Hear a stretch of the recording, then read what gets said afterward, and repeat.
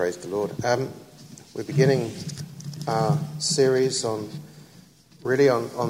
understanding how we can draw closer to him and draw closer to the things that he wants to do in our lives and by his Spirit as well. So we're looking at the first of these, which I've re-entitled Authority Over Darkness, because when we begin moving deeper into the things of God,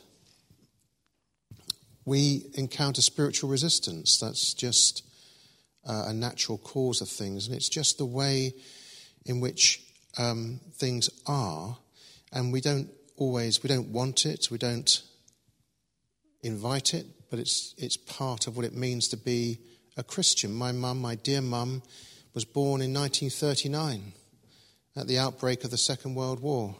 She denies that she had any part to play in the outbreak of the war, but she didn't ask to be born into a conflict. She was born into it. And when you are a Christian, you're born into a conflict. You didn't want it, you didn't ask for it, you didn't invite it. It's not your fault. But there's a spiritual conflict. And in it, we are called by Christ to follow him in overcoming the darkness. And I want to just share a few insights on that as we look at the first of the passages, which is not the baptism of Jesus, but something that happens immediately after that, which is, of course, Jesus being tested in the wilderness. And we're looking at Matthew chapter 4. Matthew chapter 4. And then Jesus was led by the Spirit into the wilderness to be tempted by the devil. And after fasting 40 days and 40 nights, he was hungry. The tempter came to him and said, "If you are the Son of God, tell these stones to become bread."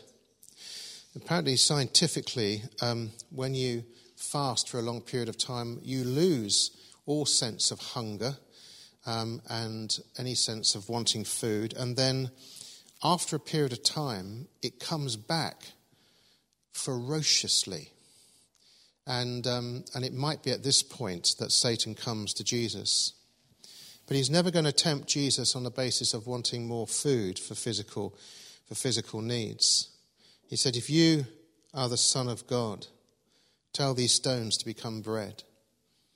You see, within messianic expectation, when Messiah comes, he will reenact the manna in the wilderness. He will become the new Israel, if you like. Messiah is the new Israel.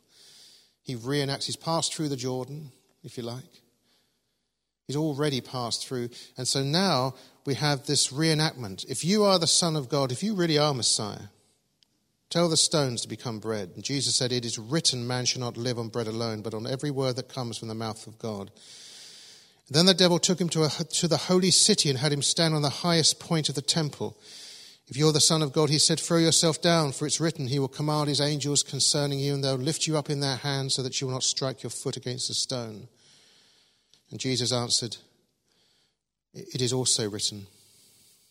Notice that in the first instance, Jesus retorts Satan with the use of Scripture. But when Satan misappropriates Scripture, Jesus says, "It is also written."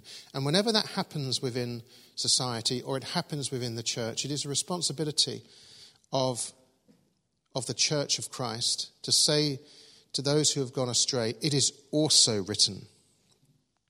It is also written. "Do not put the Lord your God to the test." Again, the devil took him to a very high mountain and showed him all the kingdoms of the world and their splendor. "All this I'll give you," he said, "if you will bow down and worship me." And Jesus said to him, "Away from me, Satan, for it is written, worship the Lord your God and serve him only." And then the devil left him and angels came and attended him. Father God, we pray that you would speak to us powerfully through this passage of Scripture. Jesus has shown us what the Christian journey is like and what we're to expect, and taught us, Lord, much of where he wants us to follow him. Remember, we are called to be his disciples and to follow him. And so, Father, we pray that you would teach us on these matters, strengthen our hearts, and encourage us in these matters, we ask in Jesus' name. Why does God call Jesus out of the Jordan and into the wilderness? It's because the wilderness is a place of transition. It's a place of change.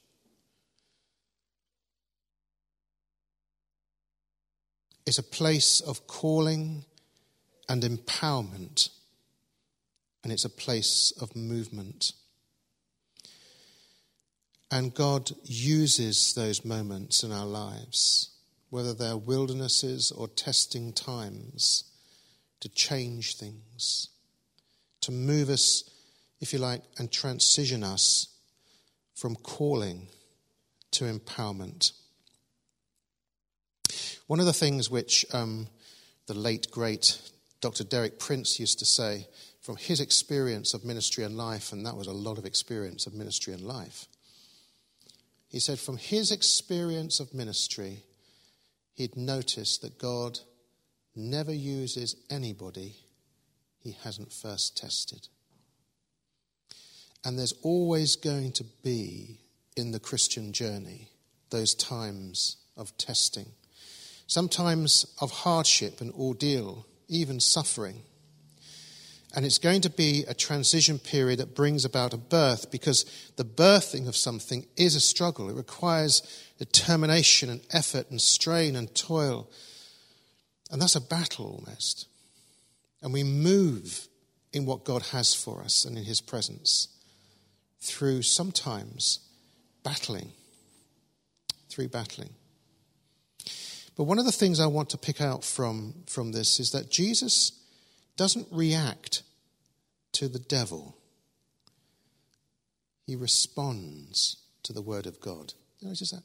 He doesn't react to the devil. He doesn't come out onto the devil's agenda. He doesn't sort of debate with the enemy. He doesn't discuss with the enemy. He just goes back to what the Father has declared for his life through his word. Man shall not live on bread alone. He doesn't deal with the issues through Satan's agenda. He responds through the word of God. Every trial and difficulty in our lives needs a response. And we need to be called, if you like, into this response on these trials and difficulties that we face by hearing what God is saying through his word. I'm just going to try and illustrate. I was thinking of ways of which I could illustrate that. And I remembered a few years ago, I was not feeling terribly well. So I went to the doctors and I got prescribed some drugs and was taking these tablets. And about halfway through the course, I realised they weren't my normal tablets. And in fact, I hadn't taken these before, so I started getting a little bit anxious. So I thought I'd go over to the pharmacist, and I took them to the pharmacist. And when I handed them to the pharmacist and told him what my condition was, he went, "Oh dear, oh no, you shouldn't. No, you shouldn't be taking these." So by this stage, I'm now getting a little bit more anxious. And he said, "No, you do go back to your doctor and tell him what you're taking, because he's given you the wrong prescription." So I'm walking back getting more anxious. And so I phoned up the doctors and I said, because I said that it was a medication issue, and they got straight through to his surgery. And I spoke to the doctor in person. I said, "Doctor, I'm terribly sorry, but it sounds like you've given me the wrong prescription, and I've been given the wrong drugs about halfway through the course, and I'm taking the wrong drugs. Call me Mr. Picky, but is it possible that I might have the right ones?" And the phone went silent. It just went one of those, one of those. I can remember it now vividly, just completely quiet on the other end of the phone. And I thought, by this stage, I'm now getting quite seriously worried. And he said on the phone, "What is it you're taking?" And I said, "Oh, it's something, Panadol, whatever." And he said, "Right, stop taking that immediately and bring it into the surgery with you." And I thought, no, I'm not going to let this kind of I'm not going to get really, really panicked over this. But interestingly enough, I had read in the morning, I had read this piece of scripture, which had been a powerful piece of scripture for me. And it's from 1 Corinthians 5:20, where it says, "You were bought at a price. Therefore glorify God in your body and spirit, which are God's." In other words, the Lord, in that moment, reminded me of that scripture. Your body was bought at a price, and it belongs to God. And so I thought, I'm not going to get anxious about this, because my body belongs to Christ. And I have this confidence through his word that in fact everything's going to be well. Of course it was. But I wanted to illustrate that because that's a kind of moment for me in the wilderness where I could have come in on Satan's agenda, if you like, and just got really anxious and fearful and thought and just gone, oh right, I'll start Googling the drug and find out, which is about the worst thing you can possibly do, because you get this great list of all these horrendous things that could happen to you. Or I could do what Jesus does in the wilderness and not come in on Satan's agenda and just go back to his word and let his word speak into my life. Because that's a powerful way in which we can deal with darkness, however darkness manifests itself in our lives.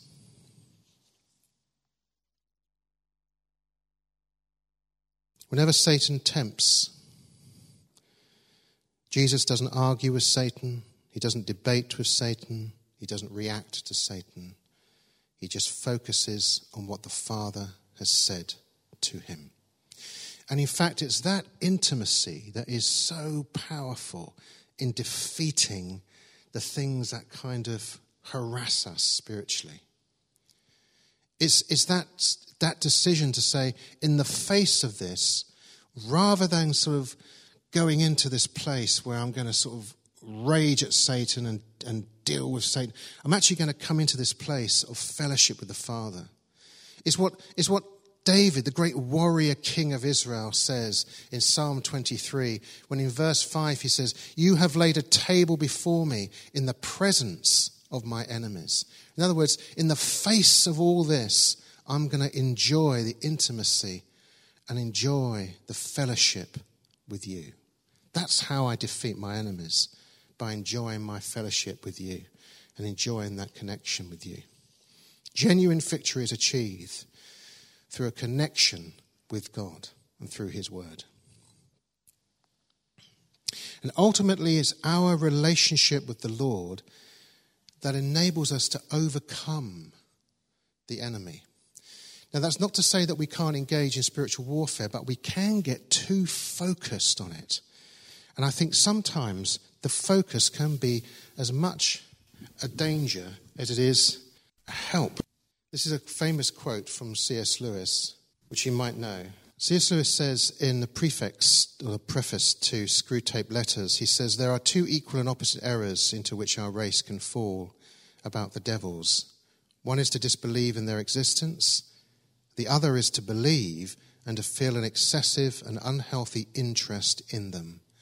And they themselves are equally pleased by both errors and hail a materialist or a magician with equal delight." Screwtape Letters is a wonderful insight into that. And, I don't know about you, but I've certainly been in situations where I think we've kind of approached spiritual conflict in a wholly wrong way. I remember going to the Downs Bible Week back in the late 70s. This is going back a few years now, back in the late 70s. And then, how many of you familiar with the Downs Bible Week? You know that? You quite know? Yeah. So after the week, they used to invite young people to be part of a mission in Brighton. We'd often use this sort of rickety old church in the centre of Brighton. And we were in this mission, and we were having this sort of late night praise and worship time. And as we were doing that, suddenly a lady started screaming at the top of her voice, frightened the life out of us. And then another woman started screaming. There's about 3 of them screaming. And then one of the elders got up on the platform and said, I think these people are demon-possessed. Of course, I'm getting even more scared now. And we need to start praying for them. Screaming going everywhere and everything going on. And we were having to stay there that night in the church on this mission. And oh dear, I'm still recovering from it as an experience. And we stayed there that night, and we decided that we would pray and be super spiritual. And in the early hours of the morning, we could hear this strange noise. I didn't know quite what it was, so we'd start praying. And we started praying and taking on the devil. And there's a little group of us, and we were like, crying in the name of Jesus. We bind this going for about half an hour. And one of my friends suddenly started to do some sort of strange dance. I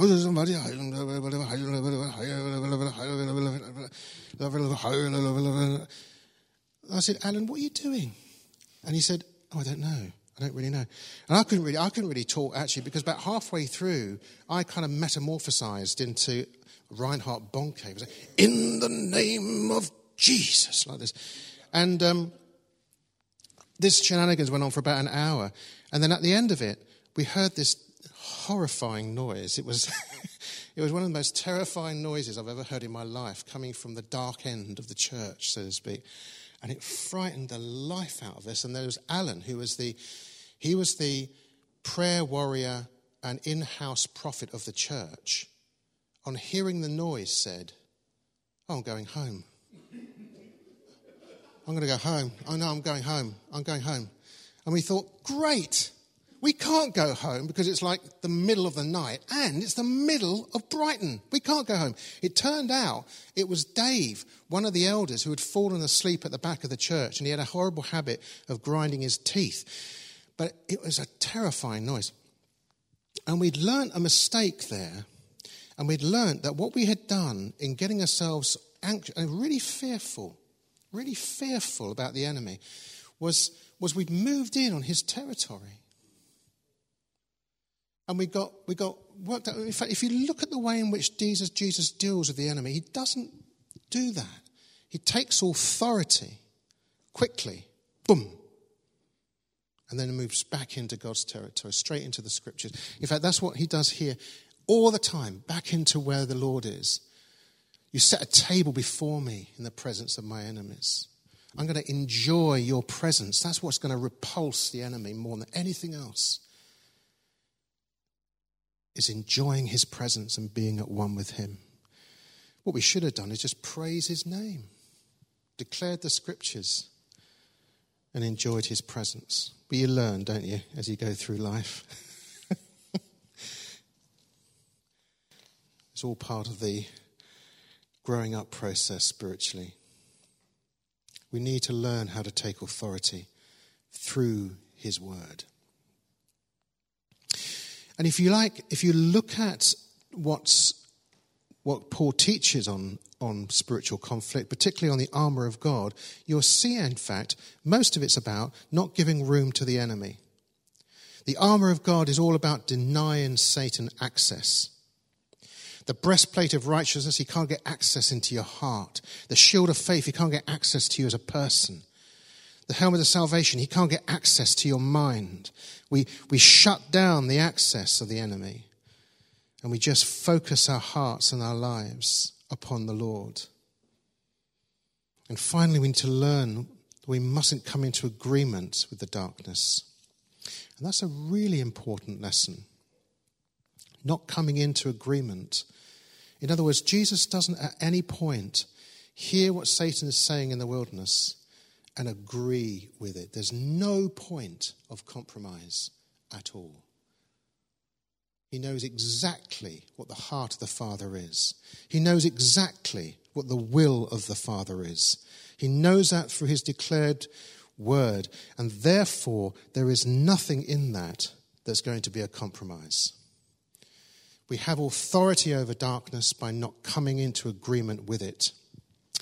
And you know, one of the great passages of scriptures that illustrates this is back in the Old Testament in 1 Samuel 28. If you have your Bibles there, do have a look at it. 1 Samuel 28. Those of you who know your Bibles well will know that this is where Saul, the first anointed king of Israel, is confronted with the armies of the Philistines. And there's been some recent research found. They've actually done some archaeological research on the Philistines to found that they were European people, interestingly enough. And so the Philistines were ranked up against Saul. And when Saul saw the organized ranks of the Philistine peoples, he trembled in fear. And he sought the Lord, and he couldn't find the Lord. He just couldn't seem to get anything from him. And so he started to move in, if you like, on the enemy's territory. And in desperation, Samuel is consulted through a spiritualist. So Saul decides he needs to speak to Samuel. The only way to do it is to speak to him through a witch or a spiritualist. Even though spiritualism was forbidden under Mosaic law, even though anybody who carries out spiritualism and witchcraft under Mosaic law would be put to death, he clearly knows that in Endor there is a witch who can speak to Samuel.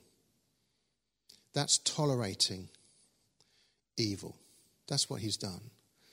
He's tolerated it. He's compromised. And in doing so, he's allowed the enemy more and more room.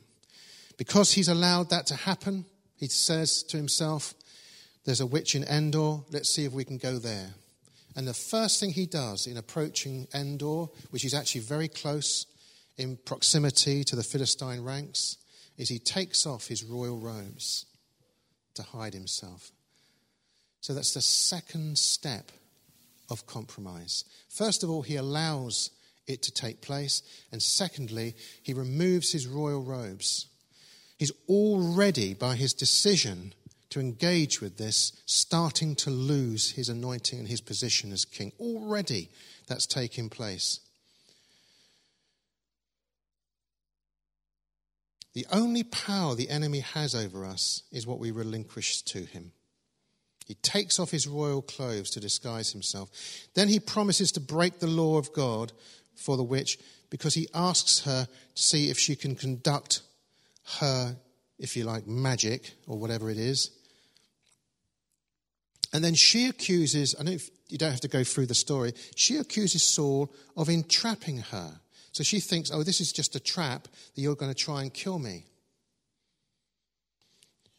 And in order to reassure her that it's not a trap, Saul does something else in the compromise. He reinstates her, he reauthorizes her by swearing an oath. So not only has he allowed it, not only has he taken his robes off and denied himself as king and as one who has authority, he's now reauthorized spiritualism and witchcraft within the land. And then Samuel appears and the witch is shocked. Because that's not what's supposed to happen. It's supposed to be a spirit, it's supposed to enter her, and she's supposed to speak. Because, of course, it's not really a person, it's a familial spirit. But she's absolutely shocked that Samuel is there. And, of course, when Samuel appears, and he's called up, not because the witch has authority over Samuel, but the anointed king of Israel, Saul, has authority over Samuel. Samuel then calls judgment upon Saul. And that's the end, if you like, of Saul's reign. Compromise. Step by step, we're called. Satan tries to lead us. He tried to do it with Jesus in the wilderness. Lure us into compromise. But we need to hold fast to the word of God. Someone once said, people do not decide to be drunkards, drug addicts, prostitutes, murderers, or thieves, but they pitch their tent towards Sodom, and the powers of evil overcome them. And I think that's something to be very wary of. Compromise. And if we come away from the scriptures or we listen to erroneous teaching, then we move into the Satan's agenda. It's exactly what Jesus endured in the wilderness. Satan questions what Jesus is and who Jesus is and what God has said in his word. And then he uses alternative scriptures. It's all of this compromise that brings about satanic programs. But we're not about that. We're not interested in what Satan's program is. We're only interested in God's program for our lives. We're only interested in what God has said to us through his word. And when God speaks into our lives, there is a new creation. It's a wonderful thing that Paul says in 2 Corinthians. He says, you are not a new person, not a new being. He says, you are a new creation. What does he mean by that? Well, if we go back, you don't need to in your Bibles, but if you go back to Genesis chapter 1, you will see, in fact, that when God creates the earth, the Spirit of God is hovering, meaning the Spirit of God is, if you like, waiting, poised. Waiting for what? Waiting for the word of God. And as soon as God speaks, the Spirit acts. There's life. And the thing that brings life is light. The very first thing that God brings in the created order is light. If we're going to bring light, which is the beginning of life, into our lives and into the lives of others, we need to hear the word of God through the Spirit of God. It is the Spirit and the word together that brings life. No good ever comes into our lives through disobedience. It's often through deliberate disobedience the enemy can bring all kinds of trouble to us. But we can overcome evil, and we can overcome the devil, and we can overcome darkness if we hold on to the truth of Christ and the truth of what God has given in his word to us. We hear the truth and we abide by the truth, and we abide in his presence through his word. The enemy then has any ground. And in each case where Satan tempts Jesus and Jesus replies with Scripture, Satan then has to change his method of attack, because that method has been cut off. And Jesus cuts off every single avenue of attack until finally he says, "Be gone." And he does it all through the word of God. Let's pray. Well, Father, we pray that, Lord, you teach us that we need to just abide in you, to hear what your word is saying to us. We can be so impacted by circumstances around us that we actually start to then move in on that and forget that you have given your word to us, and we need to seek your word to know what you're saying about our lives, because it's what you say that is the determiner of all that we do. Teach us, Lord, how to abide with you. Teach us how to, if you like, enjoy a table that's presented in the face of our enemies. As in the moments of crisis that we come across in life, we do not enter in on the enemy's agenda, but we come into your presence and learn of you. We ask this in Jesus' name. Amen.